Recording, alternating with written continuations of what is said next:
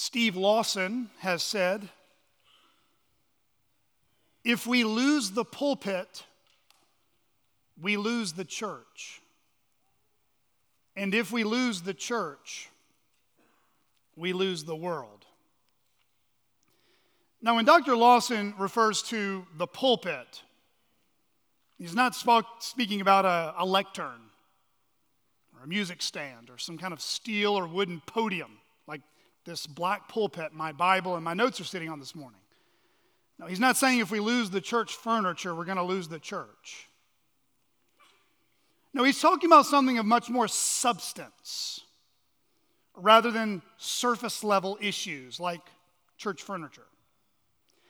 He's talking about what is preached or what should be preached from the pulpit that has the greatest importance for the lifeline of any church. In other words, the content of what is being ushered forth, what is being sounded forth from the preacher's voice Sunday after Sunday is more important to the vitality of a church than things like artistic creativity, human cleverness. That's why he goes on to say the following critique that really just exposes the lack of depth and lack of substance that we find in many of our church pulpits today. He writes, what passes for preaching in many of today's pulpits is little more than sermonettes for Christianettes. No doubt you know exactly the kind of preaching to which I am referring.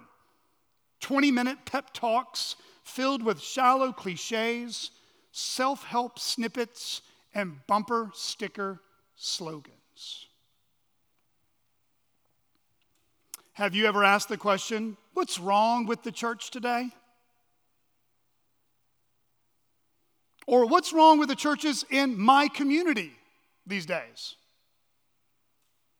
Or maybe make it more personal. What's wrong with my church these days? Or let's get really honest. What's wrong with my heart before God these days? Beloved, humble self-examination is a good thing to do throughout your Christian life. Humble self-examination is a good thing to do throughout your Christian life. Paul wrote to the Corinthians in 2 Corinthians 13, verse 5, examine yourselves to see whether you are in the faith. Test yourselves. Peter wrote to his hearers in 2 Peter 1, verse 10, be all the more diligent to confirm your calling and election. This goes for an individual Christian and for those who profess to be a Christian. And this also goes for an individual local church as well. You can read Revelation, chapters 2 and 3, and see Jesus encourage, instruct, and even rebuke 7 churches in Asia Minor. He calls each of them to stay faithful to him by heeding the call. He who has an ear, let him hear what the Spirit says to the churches. But once a person or a church hears from their Lord and Jesus reveals his spiritual diagnosis of us, we soon begin to discover the real core problem of what's wrong. Because Jesus is the best counselor, and because Jesus is the best church consultant, we will begin to see, maybe even for the first time, what God has seen inside of us and inside of our churches, what God has seen all along. And Jesus, out of his grace and his truth, just like he does for all his true churches, he exposes to us what is evil, ungodly, unholy, spiritually destructive in our lives. And he does this for our good. But sadly, when many of us actually find out how bad wicked and how backwards and how unhealthy our attitudes are, we can become too afraid to change, can't we? We can be tempted to think to ourselves, I know our church traditions are a golden calf, but it will just be too hard to put to death. I know these traditions are probably unwise, outdated, maybe even outright unbiblical, but it's what we've always done. And beloved, this fear of change, we like to call, I don't like change very much. Friends, let's just call it what it is. You're afraid of biblical repentance. You're afraid of dealing with the real issues of your heart and the real issues of my heart. And the Bible gives a word for that. It's called pride. It's pride. It's pride masquerading around like faithfulness. You see, this is because the idol of self-love and comfortable Christianity is more common to you and I than we'd realize. How many of us, when we are confronted with something that God exposes in our heart, whether it's in a sermon, maybe a hard conversation with a brother and sister in Christ, maybe something you read in Scripture that, that is hard to swallow. What are you tempted to do? You're tempted to find a loophole. You're tempted to try to reinterpret the text to make it fit your agenda, to fit my agenda. Friends, that's one of the advantages and the challenges of preaching through books of the Bible. You can't skip hard passages. And by the way, if you know someone who goes to a church who the pastor deliberately skips hard passages, they need to deliberately leave that church. Friends, it's the hard things that we might not understand totally that are still good for us to be humbled by. You see, we like to sweep things under the rug. We like to fly under the radar. We like to roam on the fringe of the sheep flock, and we want to avoid dealing with sinful attitudes and sinful actions. But friends, if you do that, and if a church does that, we're going to be like the church in Sardis. Remember the church in Sardis in Revelation chapter 3? They had the reputation of being alive on the outside, but they were dead on the inside. And some people, really including churches too, may even become angry that you would suggest they are wrong or that they're off the mark from obeying God's truth. And sadly, these people don't see corrections as an expression of love and care. They are instead deeply offended by what you tell them. To even suggest that maybe the way you were raised in your church environment might have been totally at odds with the teaching of God's word is then regarded as out of line, out of bounds, not allowed. But you see, every generation of believers, every generation of churches faces its own set of challenges and setbacks. Friends, there is no golden age until we get to the golden shore. So kiss the past goodbye and make believe, I wish I lived in this century and in this decade and this part of the world. Baloney. There is nothing new under the sun. Stop wanting heaven now. We're not going to get it now. It's coming, but we're not there yet. Every Christian and every church goes through roller coasters of spiritual highs and lows, and there are no exceptions, from the preacher in the pulpit to the member in the pew. You see, when sin runs unchecked into camp and when Satan gets a front row seat in the leadership of a church, the need for God to show his kindness, to show his mercy to his people again, is the same need we have in every generation until Jesus comes back. Have you ever read the book of Judges before? Raise your hand. If you're intimidated by the book of Judges, don't worry. It's like a daytime talk show with bizarre, crazy things that happen in it, and it's still in the Bible. It's fascinating. But one of the things you'll find out in the book of Judges is there seems to be like a repeat button. Just a constant cyclical pattern where the people of God don't listen to God and then they're captured by the enemies of God. But why don't they listen to God? The book of Judges is summed up in one verse. There was no king in Israel, and they did what was right in their own eyes. Friends, anytime you and I think we can live the Christian life with what's right in our own eyes, we're going to find ourselves stuck, trapped, ensnared, and defeated.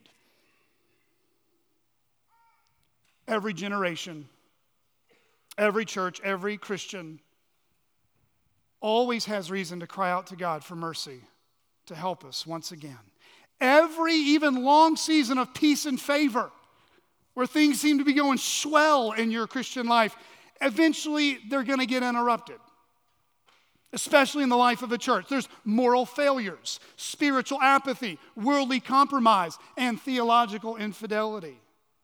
I would encourage you, maybe as a goal in 2022, I would encourage you to grow in your interest of studying church history. You don't have to buy a book this big. I can recommend small ones. But if you thumb through church history, I can give you some different kind of epochs of time. You'll find time and time again that the things that we go through today are just being put on repeat. They're manifested in different ways. It's still the same issues. If you talk to Christians who've been following Jesus for decades, ask them story after story if their friends they had in their 20s are still following Jesus today. Friends, study church history, talk to older Christians, and you will hear story after story of religious apostasy and religious hypocrisy. Until we get to glory, there will be no perfect churches. And that means there is always a need for revival and reformation. This morning, we find ourselves staring at the life and ministry of Jesus as he exposes the empty worship of religious hypocrisy. If you have a copy of God's Word, please open your Bibles to Mark chapter 7.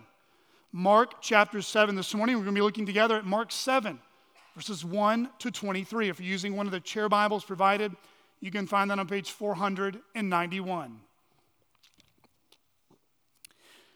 Last week, we concluded Mark chapter 6 by beholding the compassionate care of our Good Shepherd as he cared for his weary disciples and as he cared for his hungry and helpless crowd that drew near to him.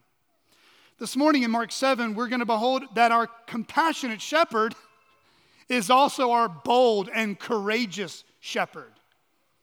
Our courageous shepherd who exposed religious hypocrisy that, unless repented of, will condemn you to an eternal hell.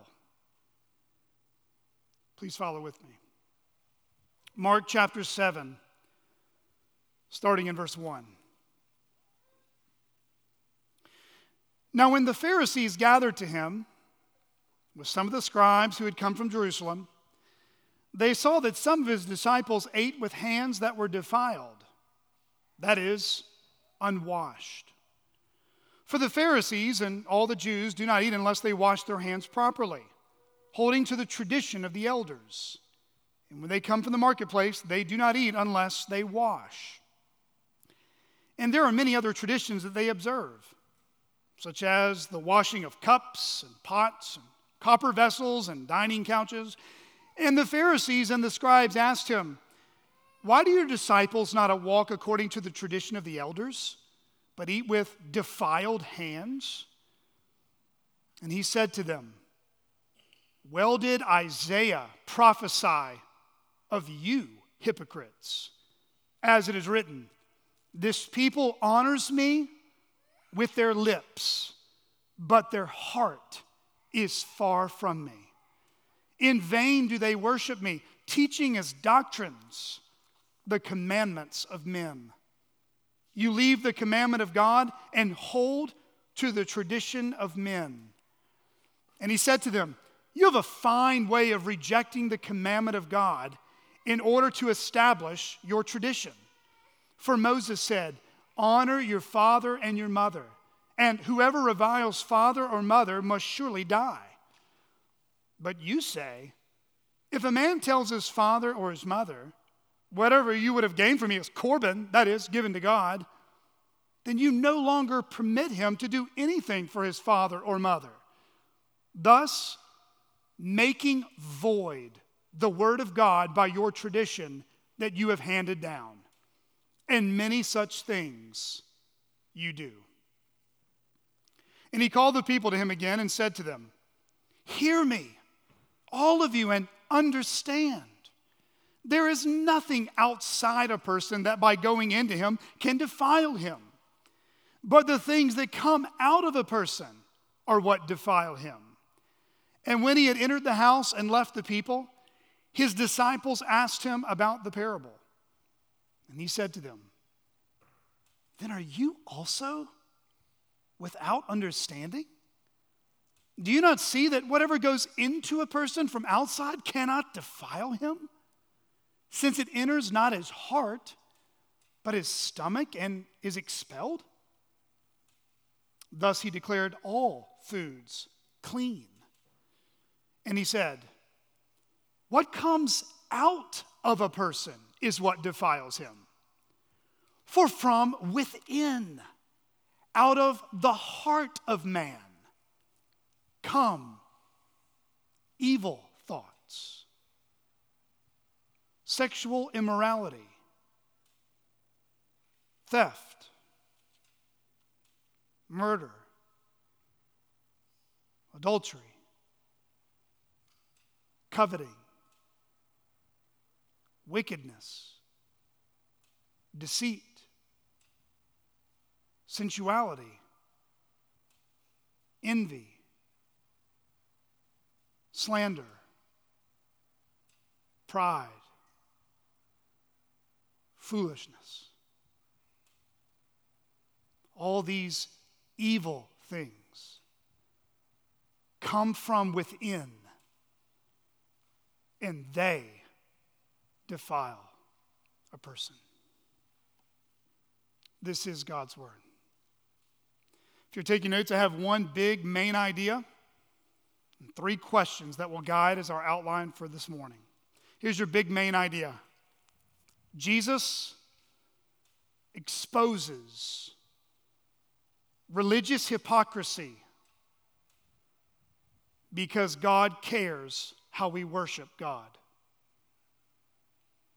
Jesus exposes religious hypocrisy because God cares how we worship God. 3 questions that will guide as an outline for us. Question number 1, according to Jesus, what is religious hypocrisy? What is religious hypocrisy? Number 2, how does Jesus expose religious hypocrisy? How does Jesus expose religious hypocrisy? And number 3, what is the remedy for curing religious hypocrisy? What is the remedy for curing religious hypocrisy? Let's look at that first question together. According to Jesus, what is religious hypocrisy? Now, much in the same way, when you're studying any important topic in the Bible, defining terms is crucial for our understanding. So if someone wants to get in a debate with you about something in the Bible, always ask the question, before we talk about fill in the blank, define what you mean. Because meaning matters. According to the New Testament, the word hypocrite, it literally means an actor under an assumed character. An actor under an assumed character. When I was a kid, my favorite action figure heroes were the Teenage Mutant Ninja Turtles. So, if I got any turtle nerds out there, Donatello, the purple one, that was my guy. I had pictures of them on my wall. I watched the whole movie series. I actually watched them since I've been married. And I really enjoyed the Ninja Turtle arcade game. that I spent a lot of money on. But then there came that sad day in a young boy's life where I realized the Teenage Mutant Ninja Turtles weren't real. As a young boy, I had to come to grips with the fact that my heroes, my courageous role models that I looked up to and admired, these giant teenage mutant Ninja Turtles who listen to a rat, who talks, they weren't actually giant teenage mutant Ninja Turtles. They were, in fact, actors that wore a turtle costume. They were paid to be something that they were not in actual real life. Well, friends, in the ancient world, a hypocrite was a term that gave off the same basic meaning. In those days, actors did not wear makeup to disguise themselves for their part. Instead, they wore masks representing the character. The personality of the actor was hidden behind the mask he wore. So how should we understand what a hypocrite is today? This is a man or a woman, boy or girl, that is a pious, which means godly, pretender. This is a Christian actor, a spiritual phony, a holy Halloween costume they wear at church or at church events. It's something they can just kind of take off depending on what crowd they're with. It's someone who might even be a rule follower on the outside and yet remain a lover of sin and self on the inside. Here we are in the American South and Midwest. We could probably define a hypocrite a little more contextual like this. It's a Bible Belt Bible thumper who deliberately lives an unrepentant double life when other Christians aren't watching. We might even define a hypocrite today as a counterfeit Christian, a spiritually dead church member, someone who makes a bold profession of faith in Christ. They can quote the scriptures.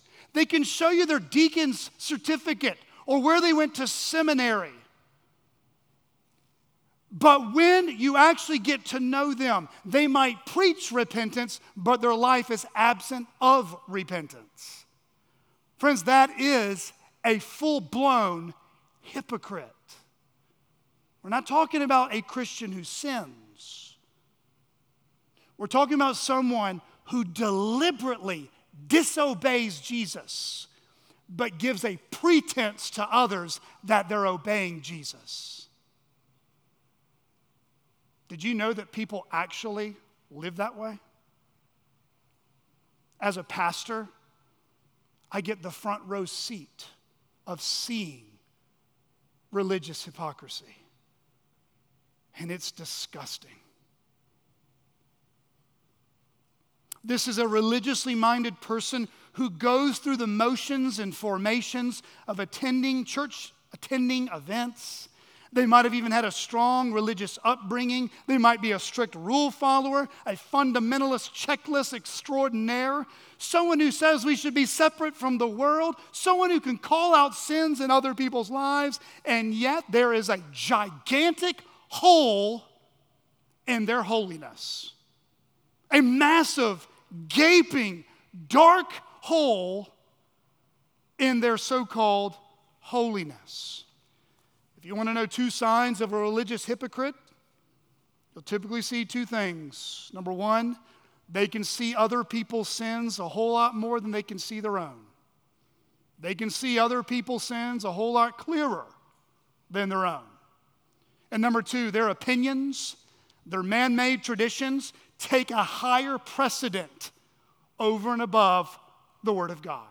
They take opinions and man's traditions and make it a higher precedent than the Word of God.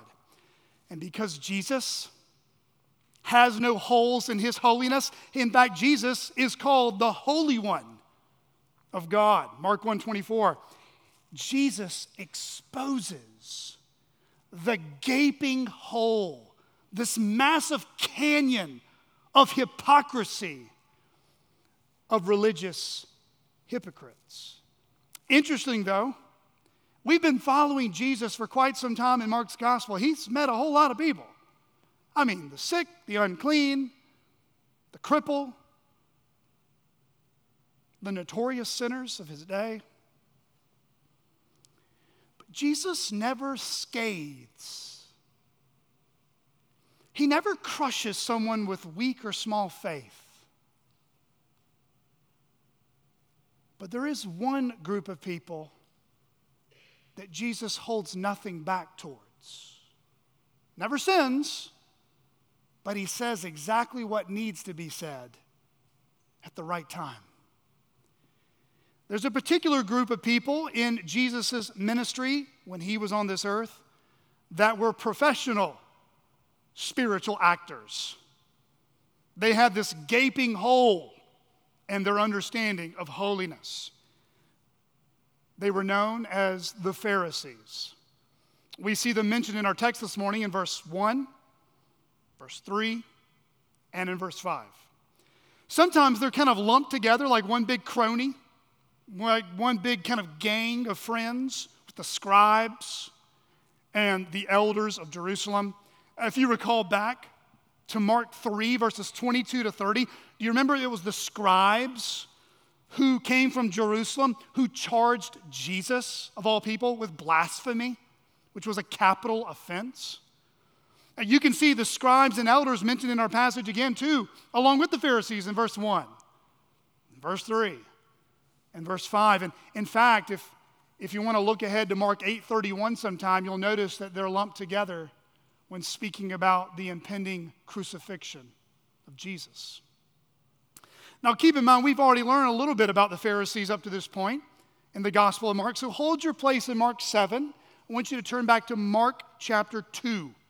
Mark chapter 2. We haven't heard about these guys in a while, and they've come back. We need to be refreshed on who they are and why they oppose Jesus so much in his ministry. Mark chapter 2. I want you to look with me at verses 15 and 16.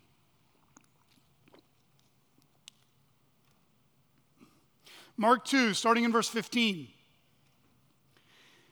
And as he, Jesus, reclined at table in his house, many tax collectors and sinners were reclining with Jesus and his disciples, for there were many who followed him. And the scribes of the Pharisees, when they saw that he was eating with sinners and tax collectors, said to his disciples, "Why does he eat with tax collectors and sinners?" Then they're mentioned again in Mark 2, verse 18, just a few verses down, indicating that the Pharisees, they actually had a following. They had students in their seminary. They had disciples. They had devout followers, just like John the Baptist did, just like Jesus did. And then drop down to verse 23 and 24, we see the Pharisees doing what they do best, being suspicious of Jesus and questioning his disciples. We read, one Sabbath he was going through the grain fields, and as they made their way, his disciples began to pluck heads of grain. And the Pharisees were saying to him, "Look, why are they doing what is not lawful on the Sabbath?" Now I want you to look over in Mark chapter 3, just one chapter over. Mark chapter 3. Have you ever heard someone say, you can't judge a book by its cover, you can't judge me, only God can judge me, God sees my heart, yada, yada, yada? Yeah, I get it. You know what I love about the Bible? Sometimes the Bible tells us exactly what's in people's hearts. What was in the heart of the Pharisees? Why did they have so much beef with Jesus? I mean, he healed the sick. He helped the suffering. He taught those sheep who were without a shepherd. He cared for the despised and outcast. How did they really feel about Jesus? Look with me in Mark 3, verse 6. Mark 3, verse 6. The Pharisees went out and immediately held counsel with the Herodians against him, how to destroy him. You can go back to Mark chapter 7. Friends, why did these religious leaders of Israel hate Jesus so much? What did they have against him? Well, it all goes back to the hole in their misunderstanding of holiness, to their total misunderstanding of what true worship is to God. You see, the word Pharisee meant separate one, which sounds very similar at first, but it's not the same as someone who's set apart. That's really what holiness means. It means to be set apart, to be distinct, to be clean in God's eyes, to be set apart for God's purposes. But these Pharisees touted themselves as those who were separate. Very, very similar. The Pharisees were a strict sect of the Jewish people who zealously studied and taught and would enforce hundreds of commandments in Scripture and then add to it. And yet, these Pharisees would also twist the Scriptures quite conveniently to suit their own advantage, gutting the very heart and intent of God's Word to His people. You might say they use the Bible to justify their hypocrisy. Instead of reading the Bible to see their sin and their need for God's mercy and grace, they found loopholes to make them look better in the eyes of others. They conveniently would focus on some parts of the Bible and disregard the weightier and more important parts of the Bible. As you'll see there in our passage this morning in Mark 7, verses 3 to 13, Jesus alludes to their strict adherence to the tradition of the elders. What was the tradition of the elders? Well, this was known as the oral tradition, later known as the Mishnah, that included various implications and applications to the Torah, which was God's law. Over time and throughout generation after generation, an exceedingly scrupulous and strict set of rules, do's and don'ts, and regulations had in essence been added to what the Scriptures already taught in the law of Moses. This oral tradition of the elders of Israel over time, basically like this. Here was the Bible. The oral tradition, which used to use some paper, was more like this. Instead of God's word being an authority over them, the Mishnah, the oral tradition, began to be of first importance. This is what they went to determine what worship looked like, what holiness looked like. This was their new worship playbook, if you will. You see, the Bible, as we call it today, had subtly taken a back seat as an authority over the Pharisees. Instead, the traditions of men, things conjured up, things re-engineered by mere opinion that was not inspired of God, began to be the very thing they fed their selfish pride towards. You see, what got these Pharisees in so much trouble with Jesus is they cared a whole lot about the letter of the law and neglected the intent and heart behind it. These men paraded themselves of comparing themselves to the tax collectors who were much more sinful than they were, which means that they also had a problem with Jesus. And they had a problem with Jesus' disciples. Because what have we learned in Mark's gospel? Jesus was a friend of sinners. Jesus healed the unclean. And his disciples followed him. You see, at the end of the day, what deeply offended the Pharisees about Jesus is Jesus did not adhere to the tradition of the elders. He ignored them. And he even rebuked them for enforcing these man-made traditions on others to obey.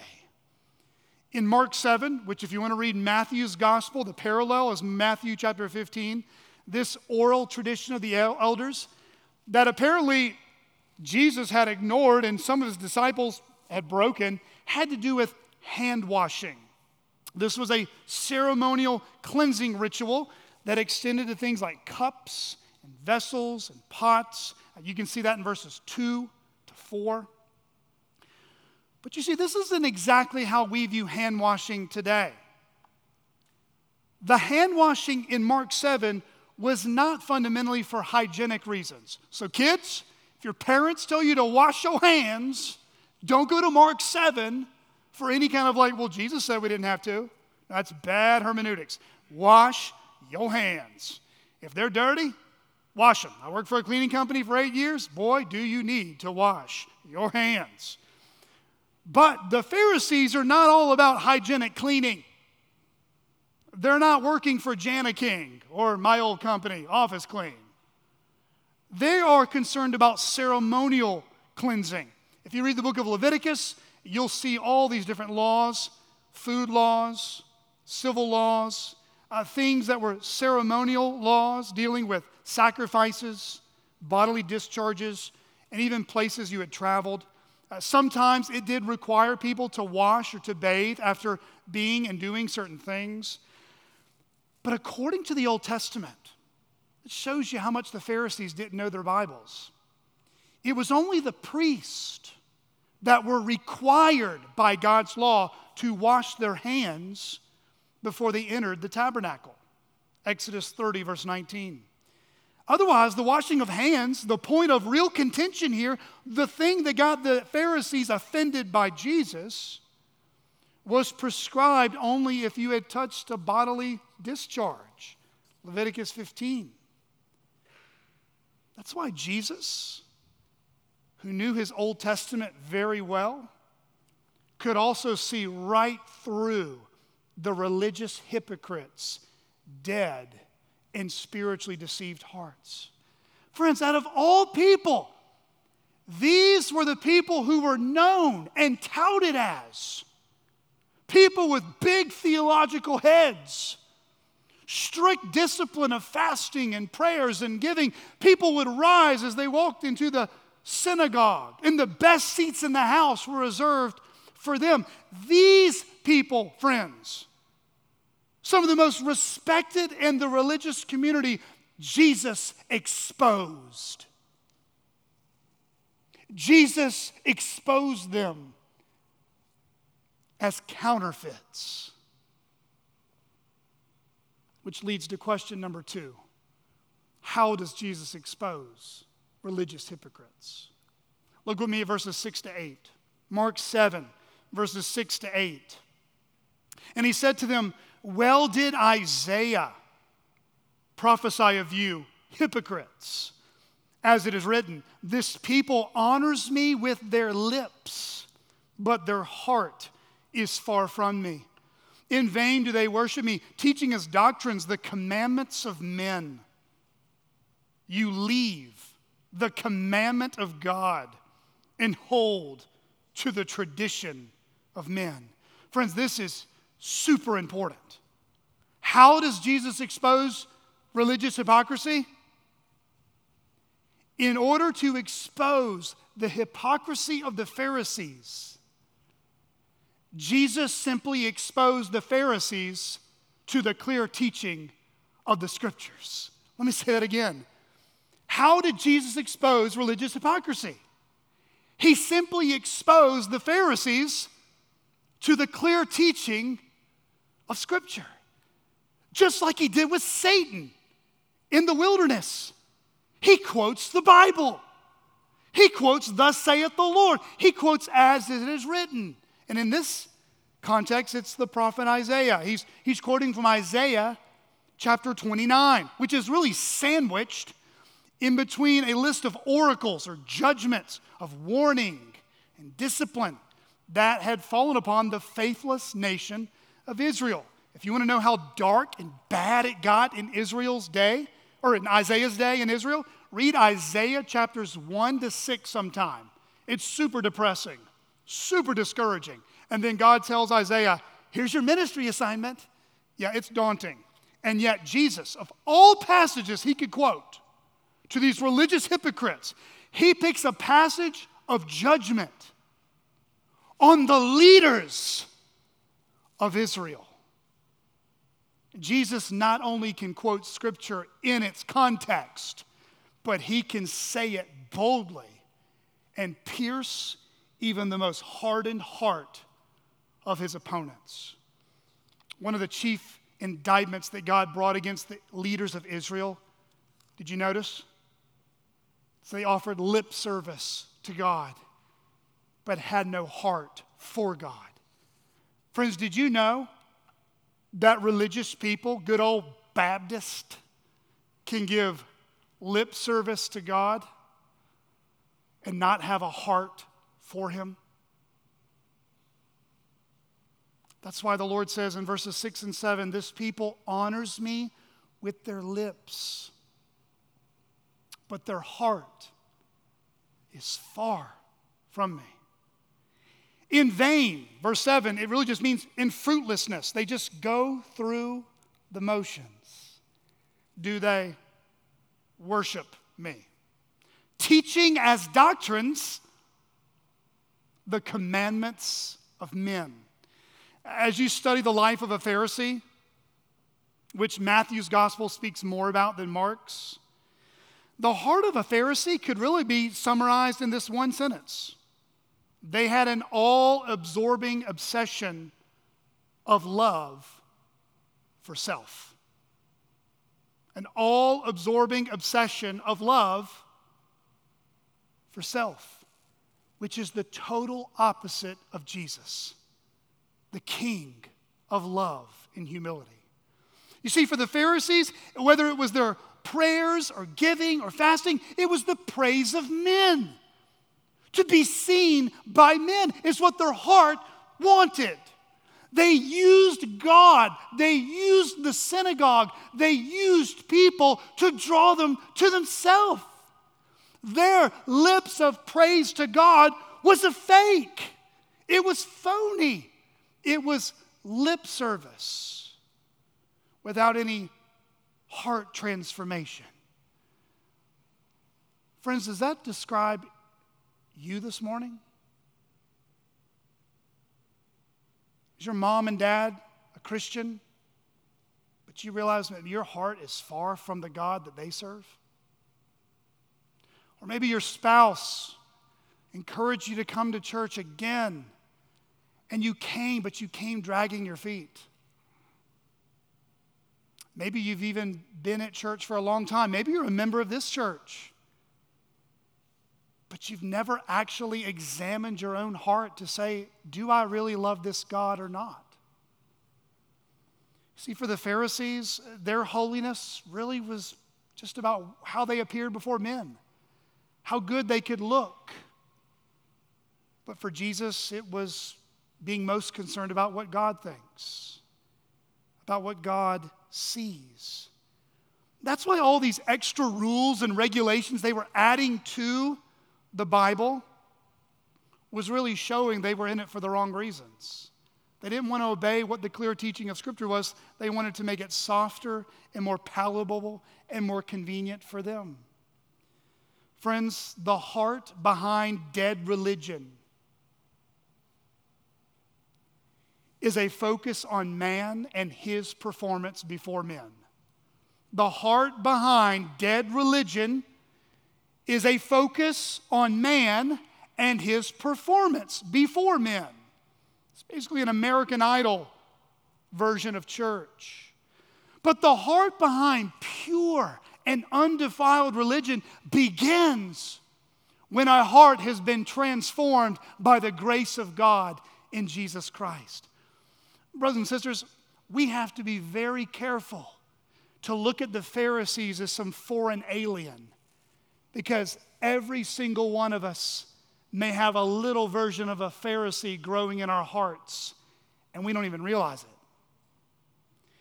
For example, if you're someone who tends to lean towards being perfectionistic, that means basically nothing you do is ever good enough in your eyes, or nothing anyone else does for you is good enough in your eyes, you need to be very vigilant over this slippery slope.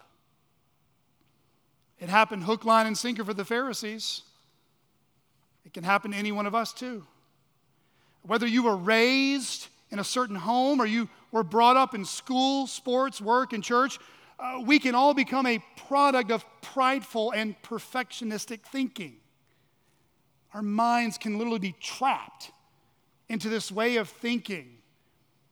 I got to make a name for myself. I'm going to make my parents proud. I've got to be an overachiever. Maybe you think you'll never be happy until people approve of you. Friends, these are all symptoms and signs of possibly a Pharisaical heart. You see, perfectionism is super subtle. On the one hand, we want to do all things to God's glory and with excellence, right? But perfectionistic thinking likes to put itself up right next to it. And if we're not careful, it's hard to distinguish the two. And really, perfectionistic thinking and perfectionistic ways of relating to people, it's really just showing a love for self. And if that speaks to any of us this morning, that's a false gospel. That's not good news. D.A. Carson cautions us here. Any pursuit of perfection that is not awash in the grace of God displayed on a little hill outside of Jerusalem is bound to trip us up. Perfectionists tend to also focus acutely on their failures too, which only brings despair. Beloved, if that describes you this morning, look away from your failures and look to Jesus Christ. For every one look at your failures and your sins and your shortcomings, look at 10 looks at Christ. Friends, if you look at your failures or you look at how people accept you and approve you, that's a false gospel.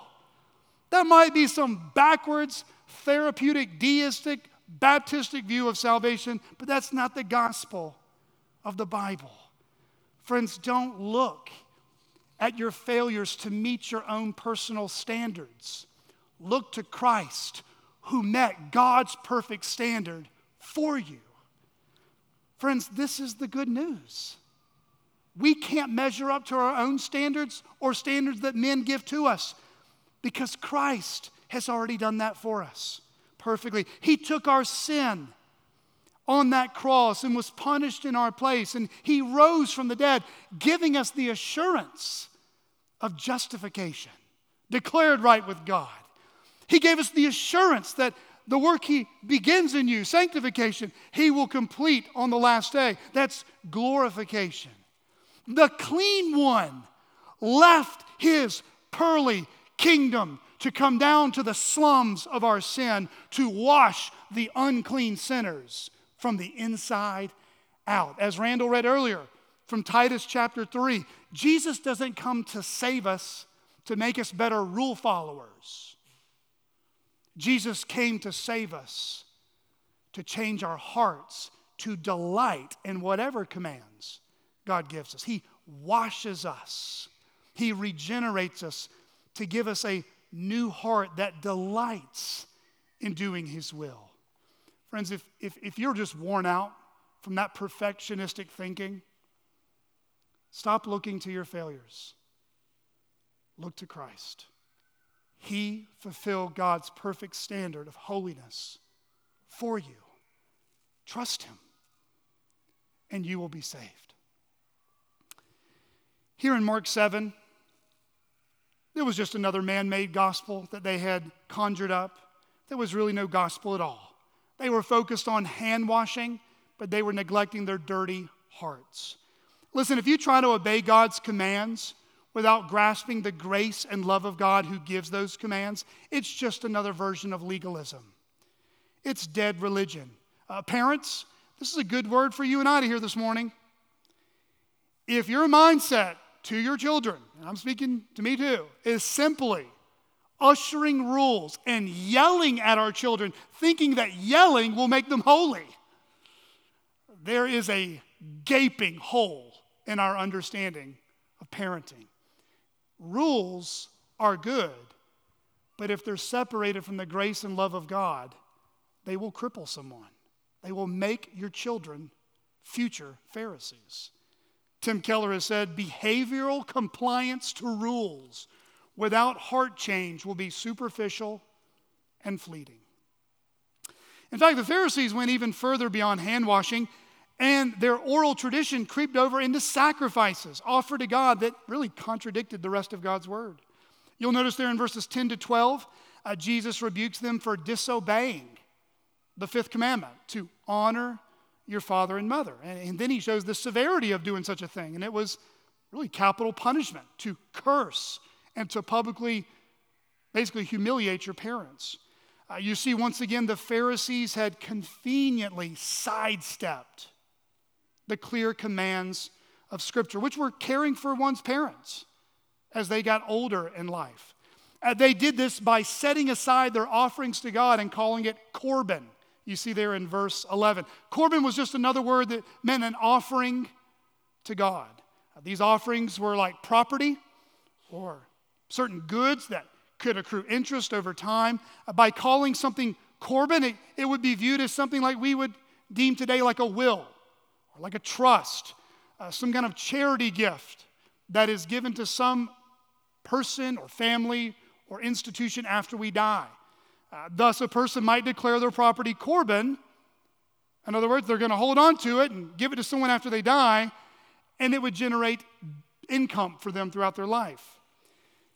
And the Pharisees, they used this idea of Corban as a legal loophole to avoiding caring for one's parents in their older age.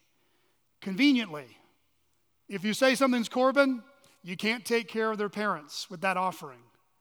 You have to give it to the temple. You have to basically give it to us. You see, in Mark 7, Jesus wasn't looking for a fight. Jesus wasn't argumentative. Jesus wasn't a hothead. But when hypocrisy came his way, he exposed it. You see, these men claimed to be the light for others, and yet they were the blind leading the blind. They didn't even know God. Their father was the father of lies. These Pharisees claimed to be religious guides, but they were the ones who needed to be taught the Scriptures. The oral traditions had so ingrained their thinking that they couldn't even teach and apply the Scriptures accurately for themselves or for others.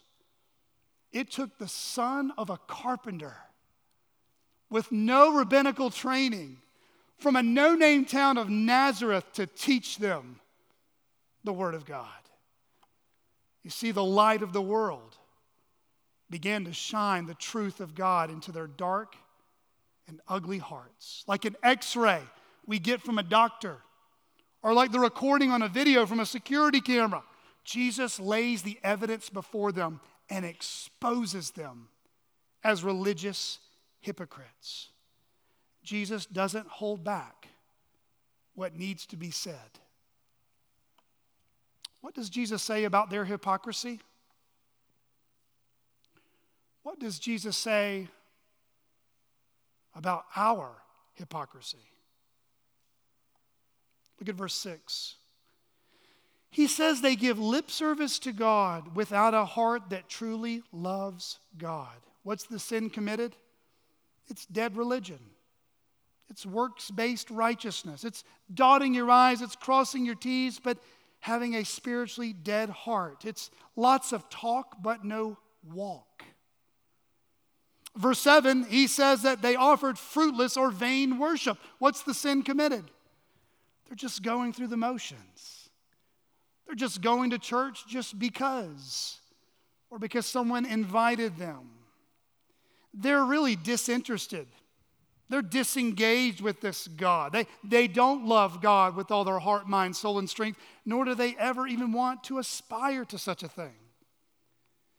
Friends, worship that is not regulated and governed by the Word of God will be vain worship. Then in verses 1 to 13, Jesus basically puts the ball on the tee and smacks it out of the park. When he pins the Pharisees in the turnbuckle, he puts them on the ground with the Word of God exposing their religious hypocrisy, and this is what he reveals. They have replaced the commandments of God with man-made traditions. And Jesus calls that idolatry. Did you hear those words in our passage of how serious Jesus took the Scriptures and how serious he responds to religious leaders who twist them and disobey them? Look at Mark 7, verse 8. You leave the commandment of God and hold to the tradition of men. Mark 7, verse 9, you have a fine way of rejecting the commandment of God in order to establish your tradition. Mark 7, verse 13, thus making void the word of God by your tradition that you have handed down, and many such things you do. Friends, they had divorced God's word from their heart, and they had gotten in bed with the fallible wisdom of men. Friends, that's idolatry. Jesus exposes religious hypocrisy by exposing us to the teaching of God's Word. So, how can we at CCBC, hearing this sermon today, avoid religious hypocrisy in our own hearts, in our individual lives, and in our corporate worship as a church? Which leads to point number 3, what is the remedy for curing religious hypocrisy? Friends, here's your answer. We must put away our hypocrisy and allow the clear teaching of God's Word to govern our lives. We must put away our hypocrisy and allow the clear teaching of God's Word to govern our lives, to govern this church, to govern your marriage, to govern your child rearing, to govern your thought life, to govern your wallet, to govern your future plans, to govern how you think of retirement. It is to touch and have authority over every part of our life. Look with me at verses 14 to 23. And he called the people to him again and said to them, hear me. This is Jesus, the Logos. Hear what I have to say. He's exposed the hypocrites. Now he's teaching the disciples. Hear me, all of you, and understand. There is nothing outside a person that by going into him can defile him. But the things that come out of a person are what defile him. And when he had entered the house and left the people, his disciples asked him about the parable. And he said to them, then are you also without understanding?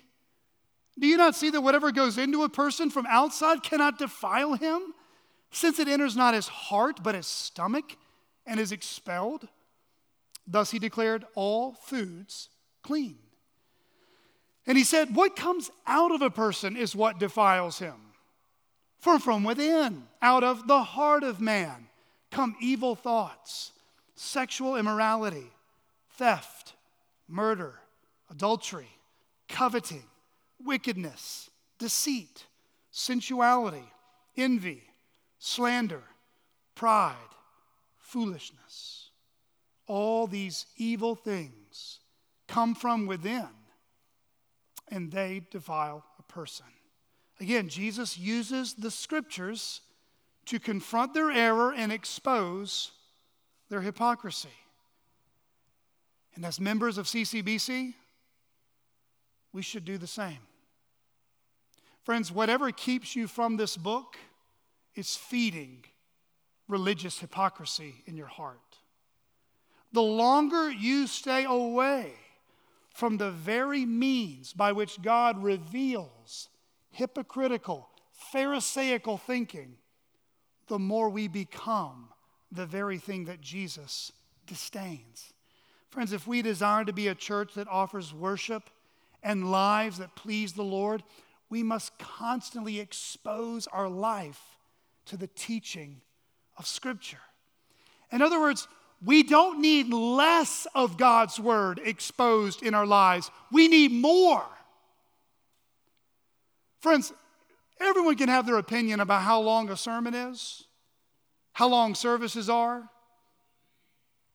But I can tell you from my view as a pastor, as a watchman, if you will, of looking over Christianity in the circles that I know, our problem is not we're getting too much Bible. Our problem is we ain't getting any Bible. That's what's wrong with the church. We don't need 5 more programs. We don't need the nicest this and that. We need God. And when men play the pastorate, they play the diaconate, they play what it means to be a church member, people get traditions of men, but they don't get the Word of God. And you know what that creates? Hypocritical churches.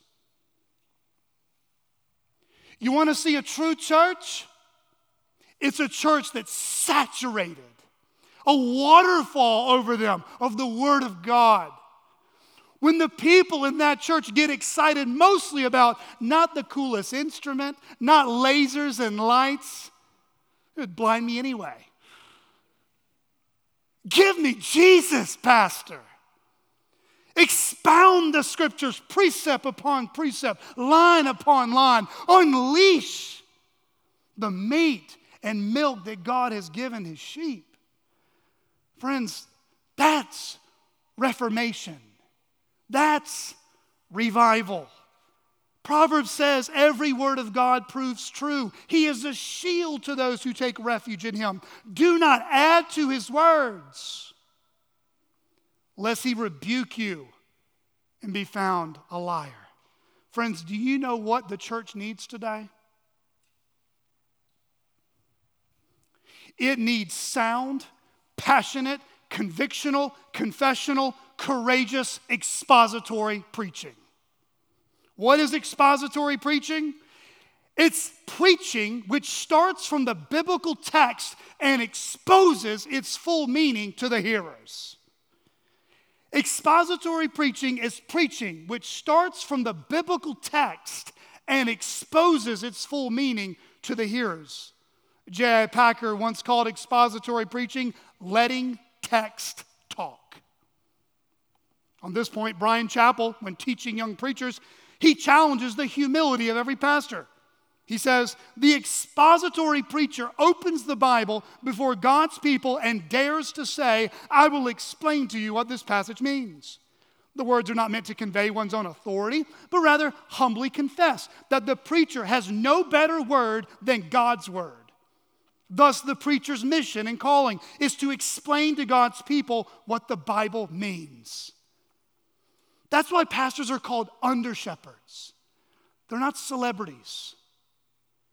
They are under the authority of the chief shepherd.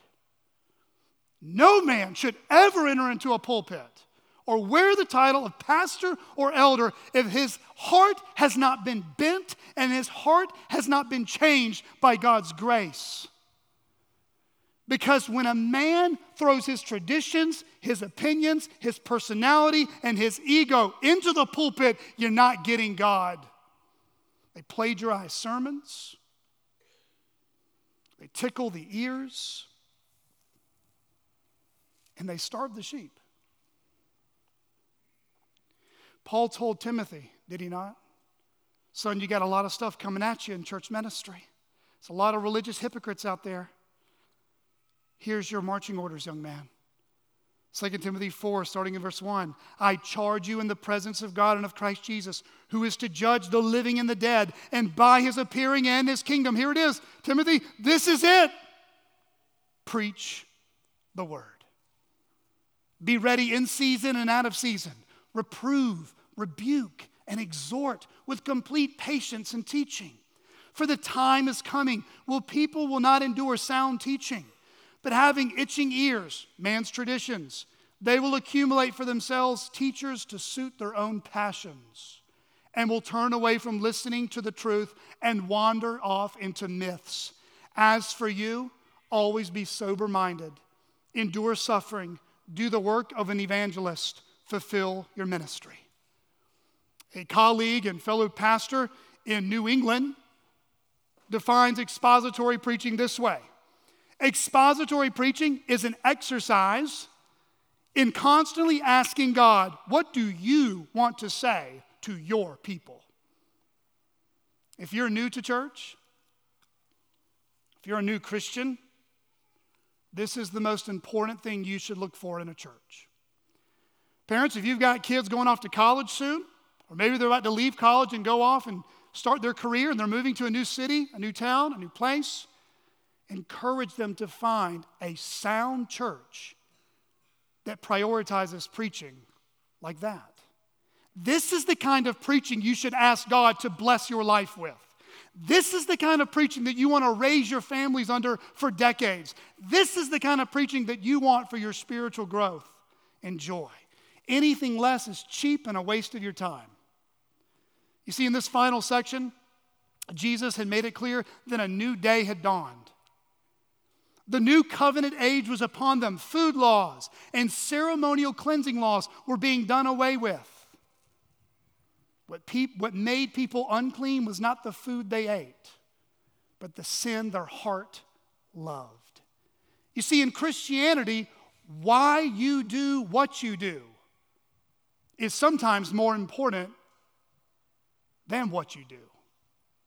Why you do what you do, the heart, the motives, that's what Jesus is getting at.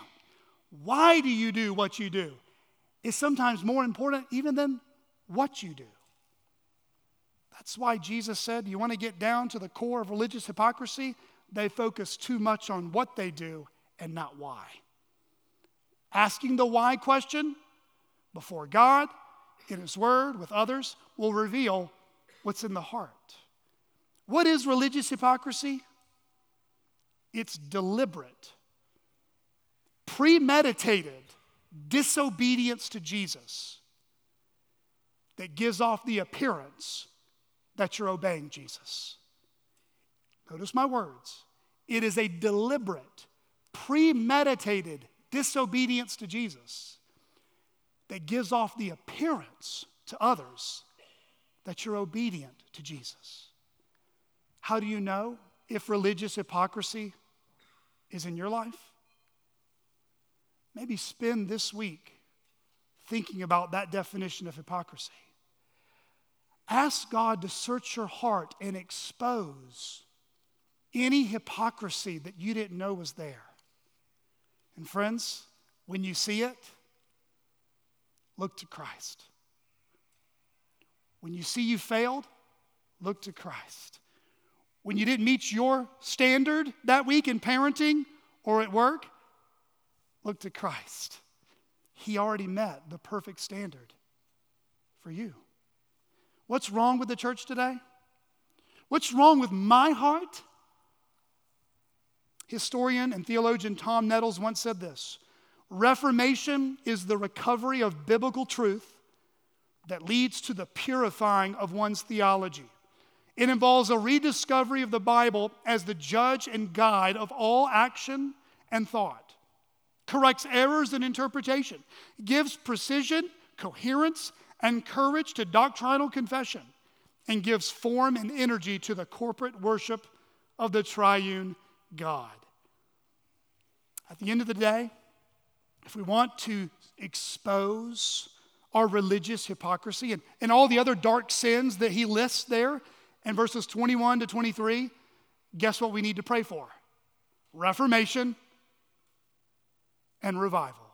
Return back to God's word as our authority and pray for God's Spirit to give us a heart for Him. We need this in our individual lives, and we need this corporately as a local church. Jesus exposes religious hypocrisy because God cares how we worship God. Jesus said in John 4:24, God is spirit, and those who worship him must worship in spirit and truth. What would Jesus say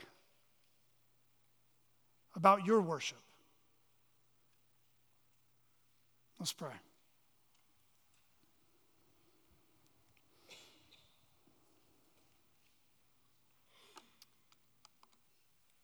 Heavenly Father, great are your works,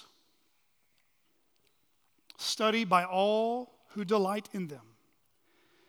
Lord, we thank you for Mark chapter 7. It is not as easy and maybe even natural to hear as maybe last week's sermon on a compassionate shepherd, but your word reveals to us what we need to hear. Jesus cares about us. He both comforts and he challenges. He loves us, yet he will not let us off the hook with religious hypocrisy. Lord, examine our hearts today. Reveal and expose to us throughout this week and in the years ahead any hypocrisy we need to put away, and allow the teaching and preaching of your word to expose and to heal and to make us clean again. Lord, we praise you that it's not our performance that makes us right with you, but it's the perfect obedience of Christ. And Lord, I pray that now you would remind us through singing of the fountain that cleanses our dirtiest and guilty stains. Lord, that would be the joy of our heart. We ask all this in Jesus' name. Amen.